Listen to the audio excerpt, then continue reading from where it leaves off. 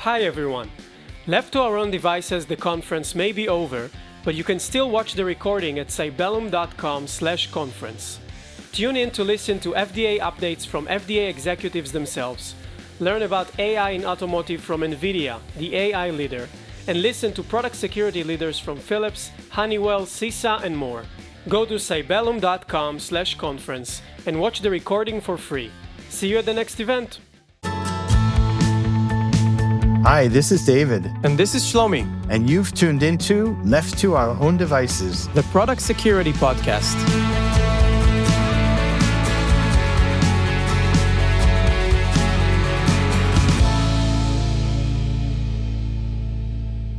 Our guest today is Joachim Fox, the Director of Safety and Security at ZF, based in Koblenz, Germany. Joachim leads ZF-wide processes and assessments for functional safety, SOTIF, safety of the intended functionality, and cybersecurity of their products.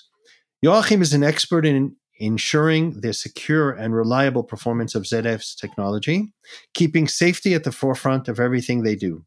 Prior to working at ZF, Joachim was engineering manager at TRW, which was acquired by ZF, and manager of control engineering at Siemens. Joachim, welcome to the show. Thank you very much, David and Shlomi, for inviting me here. I've been following the podcast several times in the past, and it's really a great opportunity to be here. Thank you. Thank you. So before we dive into the world of automotive safety, could you tell us about your journey, what led you to become a leader in this crucial field? Yes, as you mentioned already, I started actually as a control engineering team lead in brake-by-wire development for Siemens. So right after university, after PhD, I really dived into a field which is really highly relevant for safety with brake-by-wire. And from then on, I went to TRW, which was later acquired by ZF, and took on various management roles in software development for braking systems. So it's slip control systems, it's park brake systems, and later on also for steering systems. And in these roles, I usually looked at the basic software and at microcontroller safety and looked at it typically also from a more analytical point of view, looking at architecture requirements, safety analysis. And that was a relatively smooth transition later on when the topic of cybersecurity actually came up to say, okay, we have people here who know how to introduce ISO 26262. You did that something like 7, 8, 9 years ago. Why don't we do the same thing for cybersecurity? Because it's very clear that the cybersecurity standards in automotive are relatively well connected to the safety and follow very similar principles. And therefore, in our company, like in many others, not in all, but like in many others, we merged the roles of cybersecurity and safety at the start. Later on, they divided, but we merged there. And it was then until mid of 2021 where I then moved over to a corporate role. So I had been working in divisions to work on real live customer projects and work on braking systems, work on steering systems with our customers, and really getting the hands dirty and doing a lot of software development or being involved in that. But then in 2021, I moved to a corporate role, which I'm having now since about 3 years. And that corporate role is overseeing the complete cybersecurity safety, and that includes also SOTIF, safety of the intended functionality of the whole company, as a governance role. Here, I'm not anymore getting my hands dirty in really producing the software and the products, but it's now really overseeing it. We are responsible for processes. We are responsible for conducting internal assessments. For cybersecurity, we are also looking at the long-term support and doing all the event monitoring and threat intelligence for the company.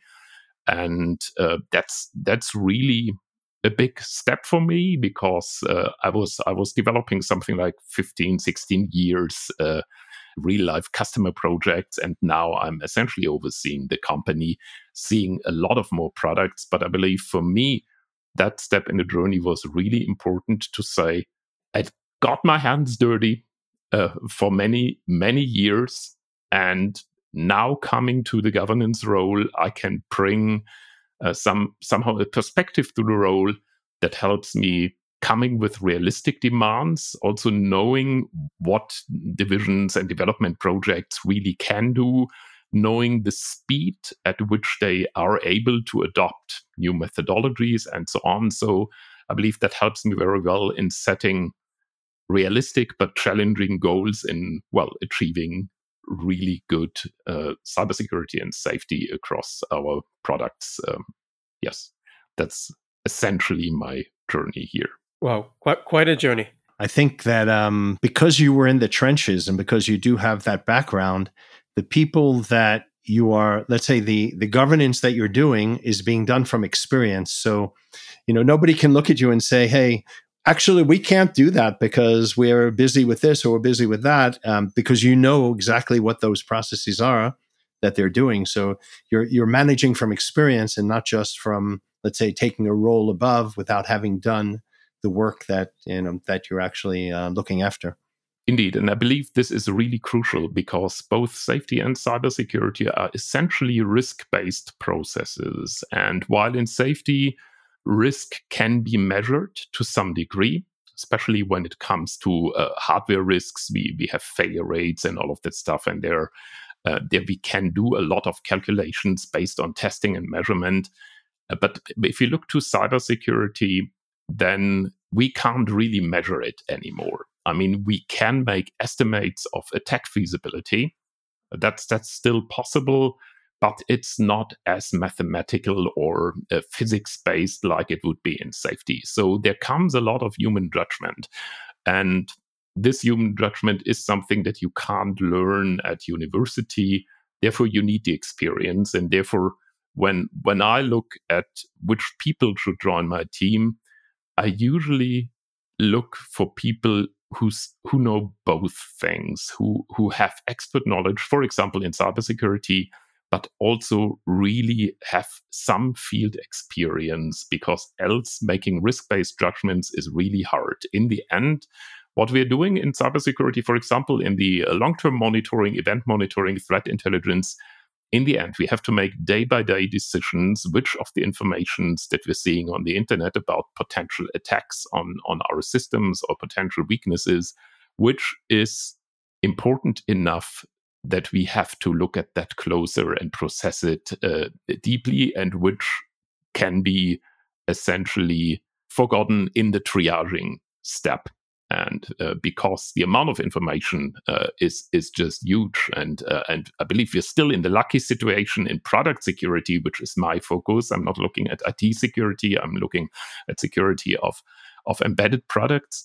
I believe there the amount of information is still by far not as big as what we could see in the IT world. So that's still a lucky situation. Nevertheless, it is a lot of information, and there are a lot of triaging and risk-based decisions, what to look at closer and what to ignore for the moment needs to be taken day by day. And for that, you need product experience, essentially.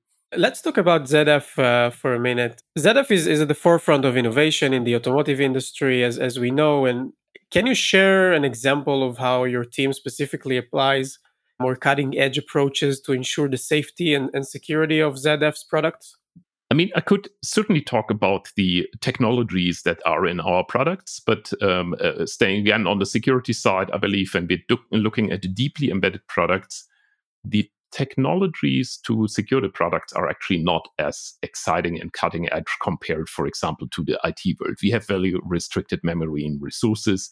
So I believe the solutions to most of the security problems are usually known. Challenges are in another area like long-term support. But I believe where we are really having some cutting edge introduced in our governance environment is we're really having established a company-wide governance system with a web platform that we have been developing, where we have hundreds of projects, literally hundreds of projects under continuous close monitoring to see where they are in terms of cybersecurity. We have a very rough and very tight scoring system for these projects. The assessors of my teams go around the company, look at the important work products from all of the projects. We have that in a web platform, and that enables us really to know exactly where we are in the company with the projects, how good we are in process compliance, how good we are in implementing cybersecurity and safety measures. And we have combined that in one platform. So the platform drives both safety and security. And I believe, while I still strongly think that safety and security are different concerns, they have some overlap, but generally they're different concerns. The approach we're taking in governance is, at the moment, essentially safety is something that is very established. We can build on the process world and get data about many projects. But cybersecurity is the topic where actually we can get the money from, because this is a hot topic. If I want to finance something, it's definitely easier to finance it via cybersecurity and take the safety on board. But cybersecurity had learned a lot in the last 5, 6, 7 years from how safety governance was performed. So we get the experience from safety, we get the money from cybersecurity, and turn that into a highly digitalized approach of how to provide safety and cybersecurity culture, knowledge, and also strict governance to our projects. Now, that's a very interesting insight for all of our listeners who are still working to get more budget for 2024. I think it's definitely correct.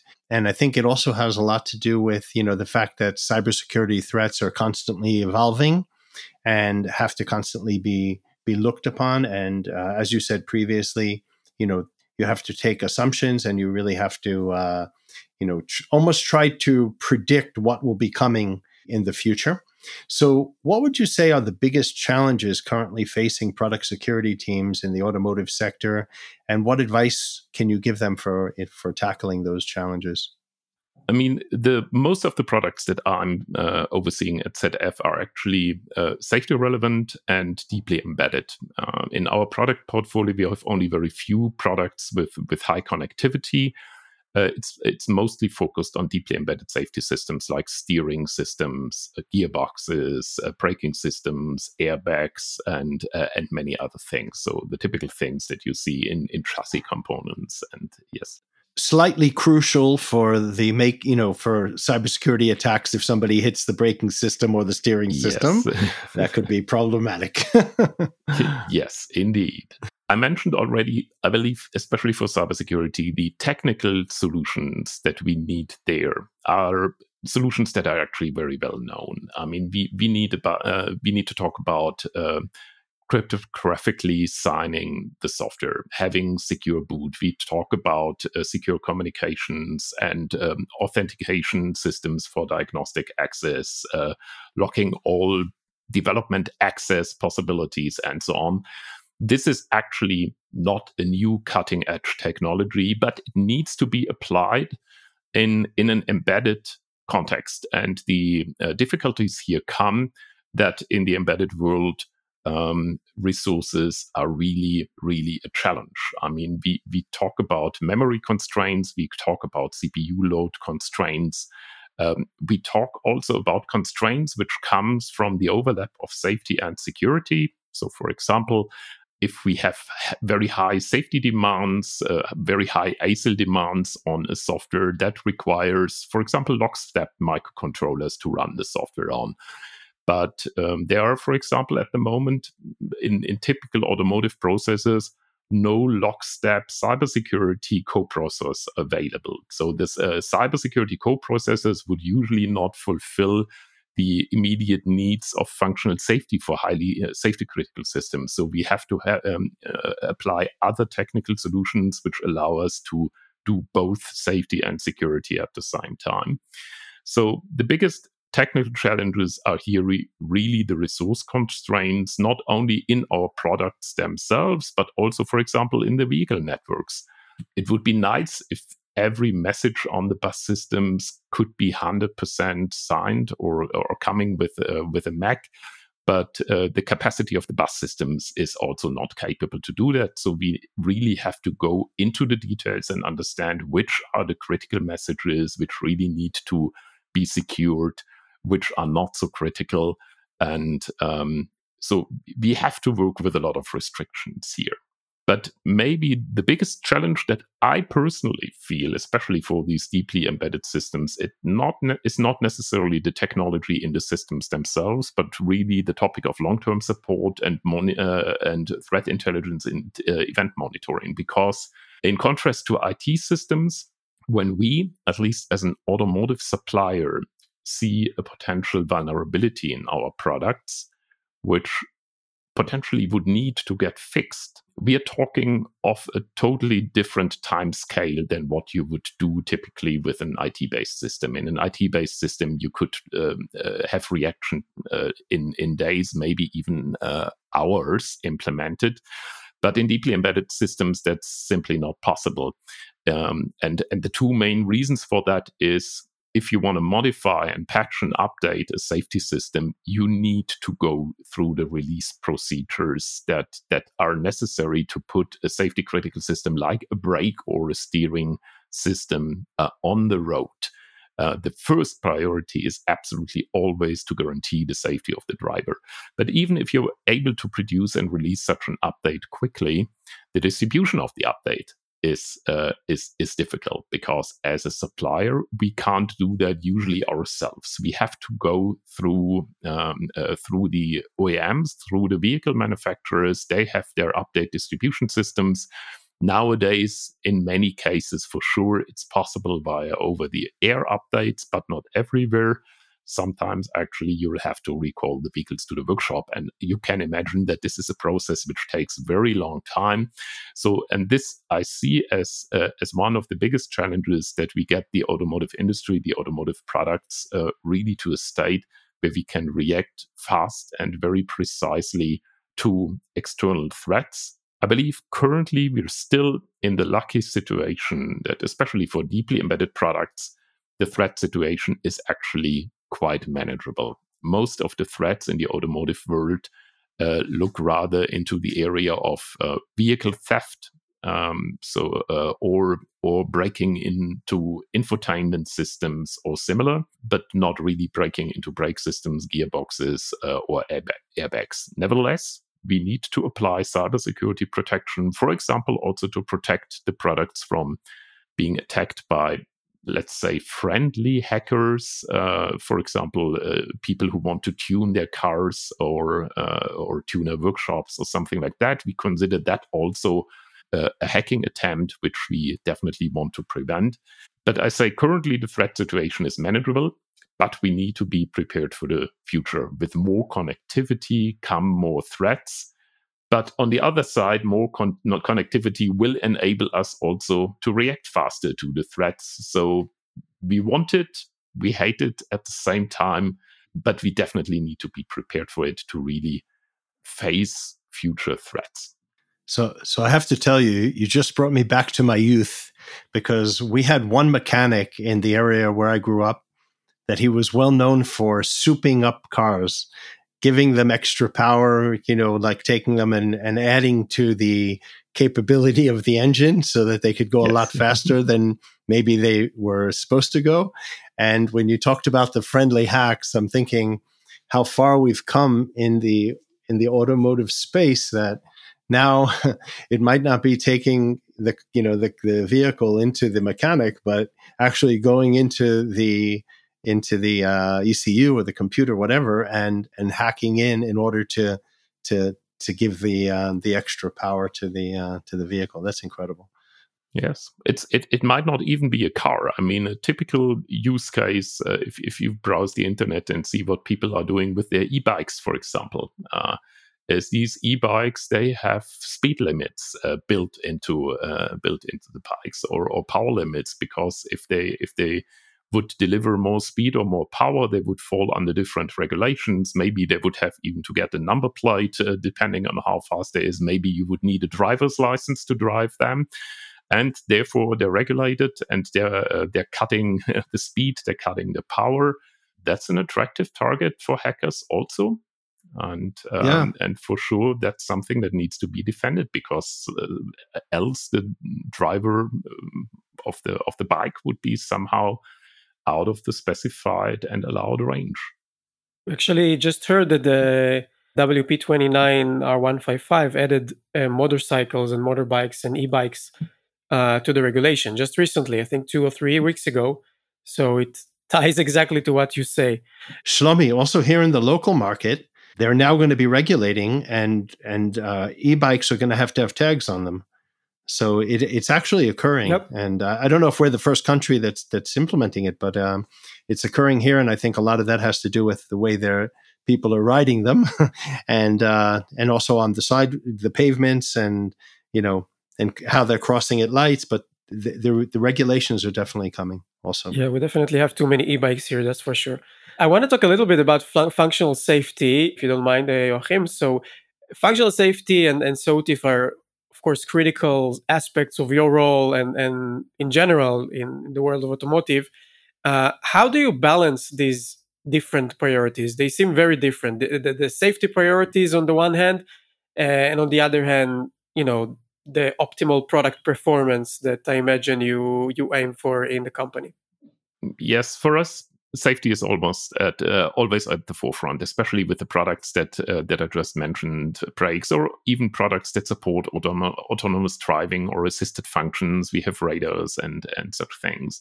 We do not compromise safety. That's a culture in our industry, in the product range that we have here. Safety needs always to go first, and I mean, I mentioned things like memory and CPU load constraints in terms of cybersecurity. I would generally say, while for sure these constraints are also there for the safety features, but the safety features are there already since a long time, and they're even much longer there than they have been regulated, or actually not regulated but standardized by ISO 26262. So typically all the microcontrollers that we have in automotive, at least the ones that we're using in these safety systems, are already well supporting these features. So things like dual core lockstep architectures, memory protection units, or watchdog concepts, and all the other stuff that's implemented there for a long time. I'm not saying that it's always super easy. No, it is not.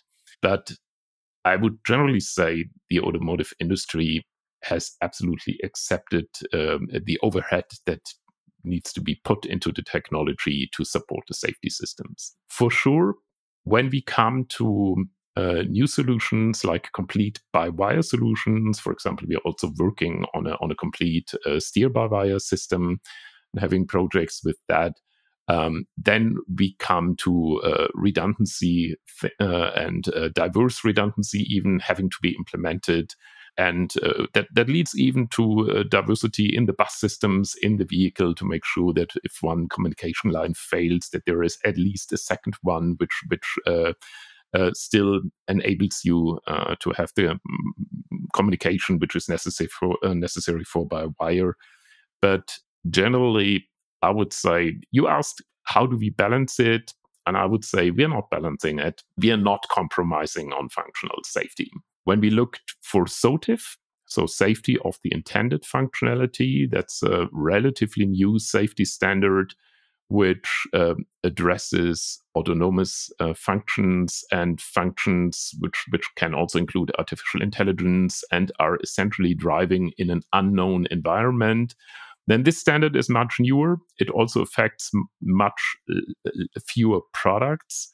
And here, I believe this one still needs to settle. And there will be developments in the future, because essentially what this standard tries to do is, and that's comparable to cybersecurity, it tries somehow to map the unknown. It tries to somehow formalize how can we capture risk in areas that we don't know.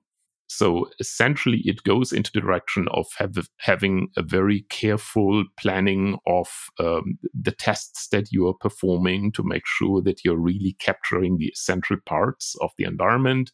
And one aspect which for these systems is also very important is that also here, like in cybersecurity, you have to somehow perform a long-term monitoring of your system's performance.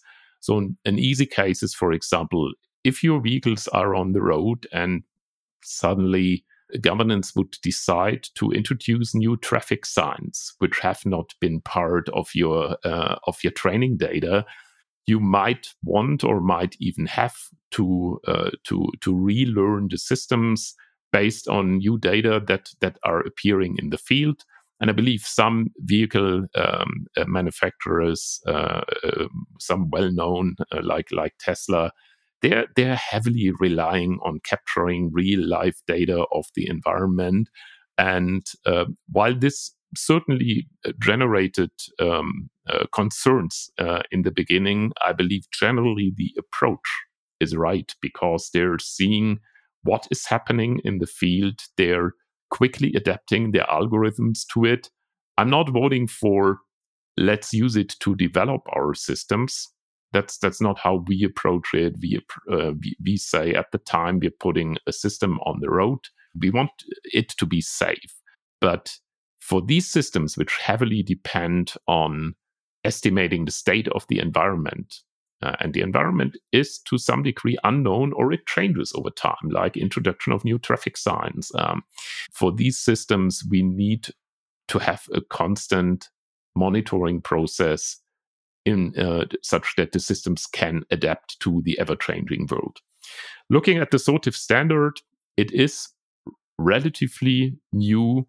It is only used in very few products. I believe there needs still to be a consolidation in the industry, how to do that, because in many cases, the standard is not very specific on methodologies. But that is also probably coming from the fact that it is hard to be specific if you want to map the unknown. But I mean, the general answer to how do we balance is for functional safety, we don't balance. It's just always at the forefront.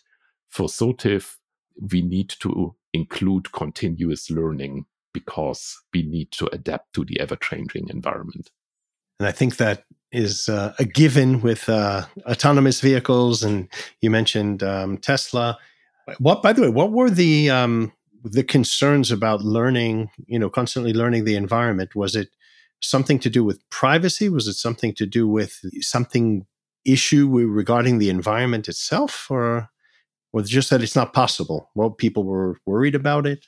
I believe the general concerns that I have seen and which are maybe still out there, and maybe it's a more European thing than US driven, is that the feeling is that the systems and features may have been oversold to some degree to drivers. The capabilities of the systems were not fully clear. Drivers expected more autonomy of the systems, while the systems actually originally offered only a relatively low level of autonomy and learned. And over time, the algorithms got better and got improved. But I'm not sure what the current state there is. I know there were even some lawsuits in that direction.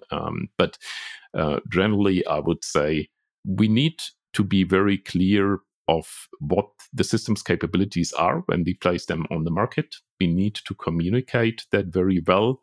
We need to also accept that, that may be a different perspective from what lawyers would now say, but we need to accept that to some degree, not all drivers are reading the manual. So we need to have intuitive systems which give the driver the right impression of what the system is capable and of what it is not capable. So things like hands-on detection of steering wheels, for example, or other systems which monitor whether the driver is really present and awake and really monitoring the road. They are absolutely crucial. if you have systems which are actually not intended as fully autonomous systems, but rather intended as assistance for the driver. And the better the systems get, the more important it will be that the system is convinced that the driver is still doing his job as expected. So I'm sure you've encountered interesting or challenging situations in your career when it comes to safety and security. So how did you approach and handle them? Or maybe you have a specific example that you want to share with our listeners. I mean, typical situations that we see in safety and security in real life projects are always when we want to release a system and a last minute bug is being detected. And I certainly went through such phases multiple times, and then you have to make risk judgments. As I said, the most challenging part in what we're doing is usually doing good risk judgments, and sometimes it is really actually very difficult to communicate the risk to management to make a decision whether or not to release a thing. So I had a situation where, let's say, luckily, shortly before release, there were actually two last-minute bugs which were detected. One was very easily communicatable. So the parameterization of the vehicle assumed that the vehicle had a wheelbase of 11 centimeters, which for vehicle stability systems can lead to an unexpected behavior, because what is a normal wheelbase? 2 meters or whatever, and if the parameter is 11 centimeters, then something is wrong, and that's an easily communicatable bug, because to all managers it's very clear, hey, we are wrong by a factor of 10, that needs to be corrected. And at the same time, we had the problem with the preemptive task system, with the operating system. And there were some race conditions in the operating system. And to the expert, very at the bottom, it was very clear this is a bug which needs correction. But it was much, much, much harder to communicate what's going wrong deep down in the preemptive task system of the operating system. In the end, for sure, both things were corrected before the release. But it was, and that's very often the case, a big challenge to communicate this in an understandable way, to have a language that tells in this case management what is the associated risk, what could go wrong, why should we actually stopping the release and redoing it. And I see this kind of discussion also very frequently when we are looking at cybersecurity and vulnerabilities in the systems, because the safety-related bugs, which we later then corrected, that I just mentioned, these were really bugs that could, under certain conditions, happen in the vehicle. When we're looking at cybersecurity, we are actually one step further. If there is no attacker, then nothing will happen. That's very clear. So you don't have only to think about what is it possible that it happens, but then you have to think about how likely is it actually that somebody exploits this very tricky vulnerability, and what could the hacker actually gain with it. And there it's actually even harder in some cases to convince the people that this is now an unacceptable vulnerability and it needs to be fixed. And this is the kind of risk decisions that we have to essentially take day by day. Does it require immediate action? Is it sufficient to fix it at the next update, which is anyway scheduled, or what other decision do we take here? But in the end, the challenge is translating risk into a language which is understood without exaggerating, being really precise, but also without talking the risk down. In the end, we need to and to do fact-based communication in such an environment is not always easy, because, as I said right in the beginning of the talk, the risk, especially in cybersecurity, cannot really be quantified in the way it's happening once every 30 years or whatever. It's not quantifiable, and therefore it's important to find a language that all the actors really understand. A lot to take in, and I think we can go on for hours. But I would love to finish with one more question, more personal question. What advice would you give to upcoming professionals who aspire to work in the field of automotive safety and security? I would go back to my own journey right from the beginning and say, we need a very sound knowledge of safety or cybersecurity.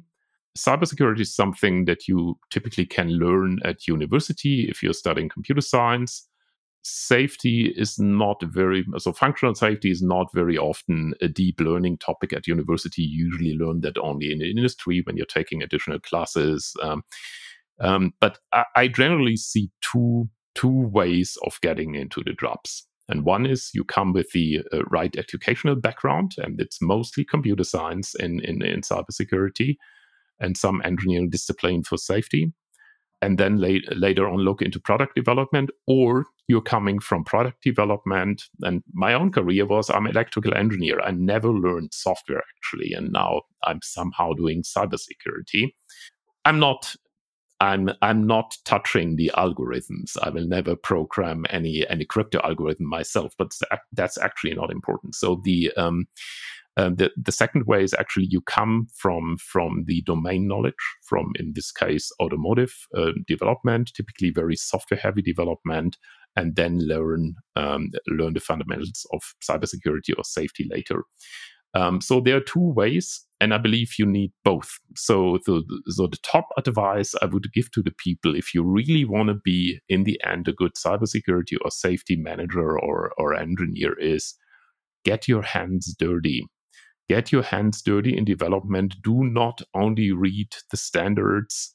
This will not help you making the right decisions. You need to understand how development works. And most of the time, the easiest way to learn that is work a few years in development of software, of electronics, or similar systems.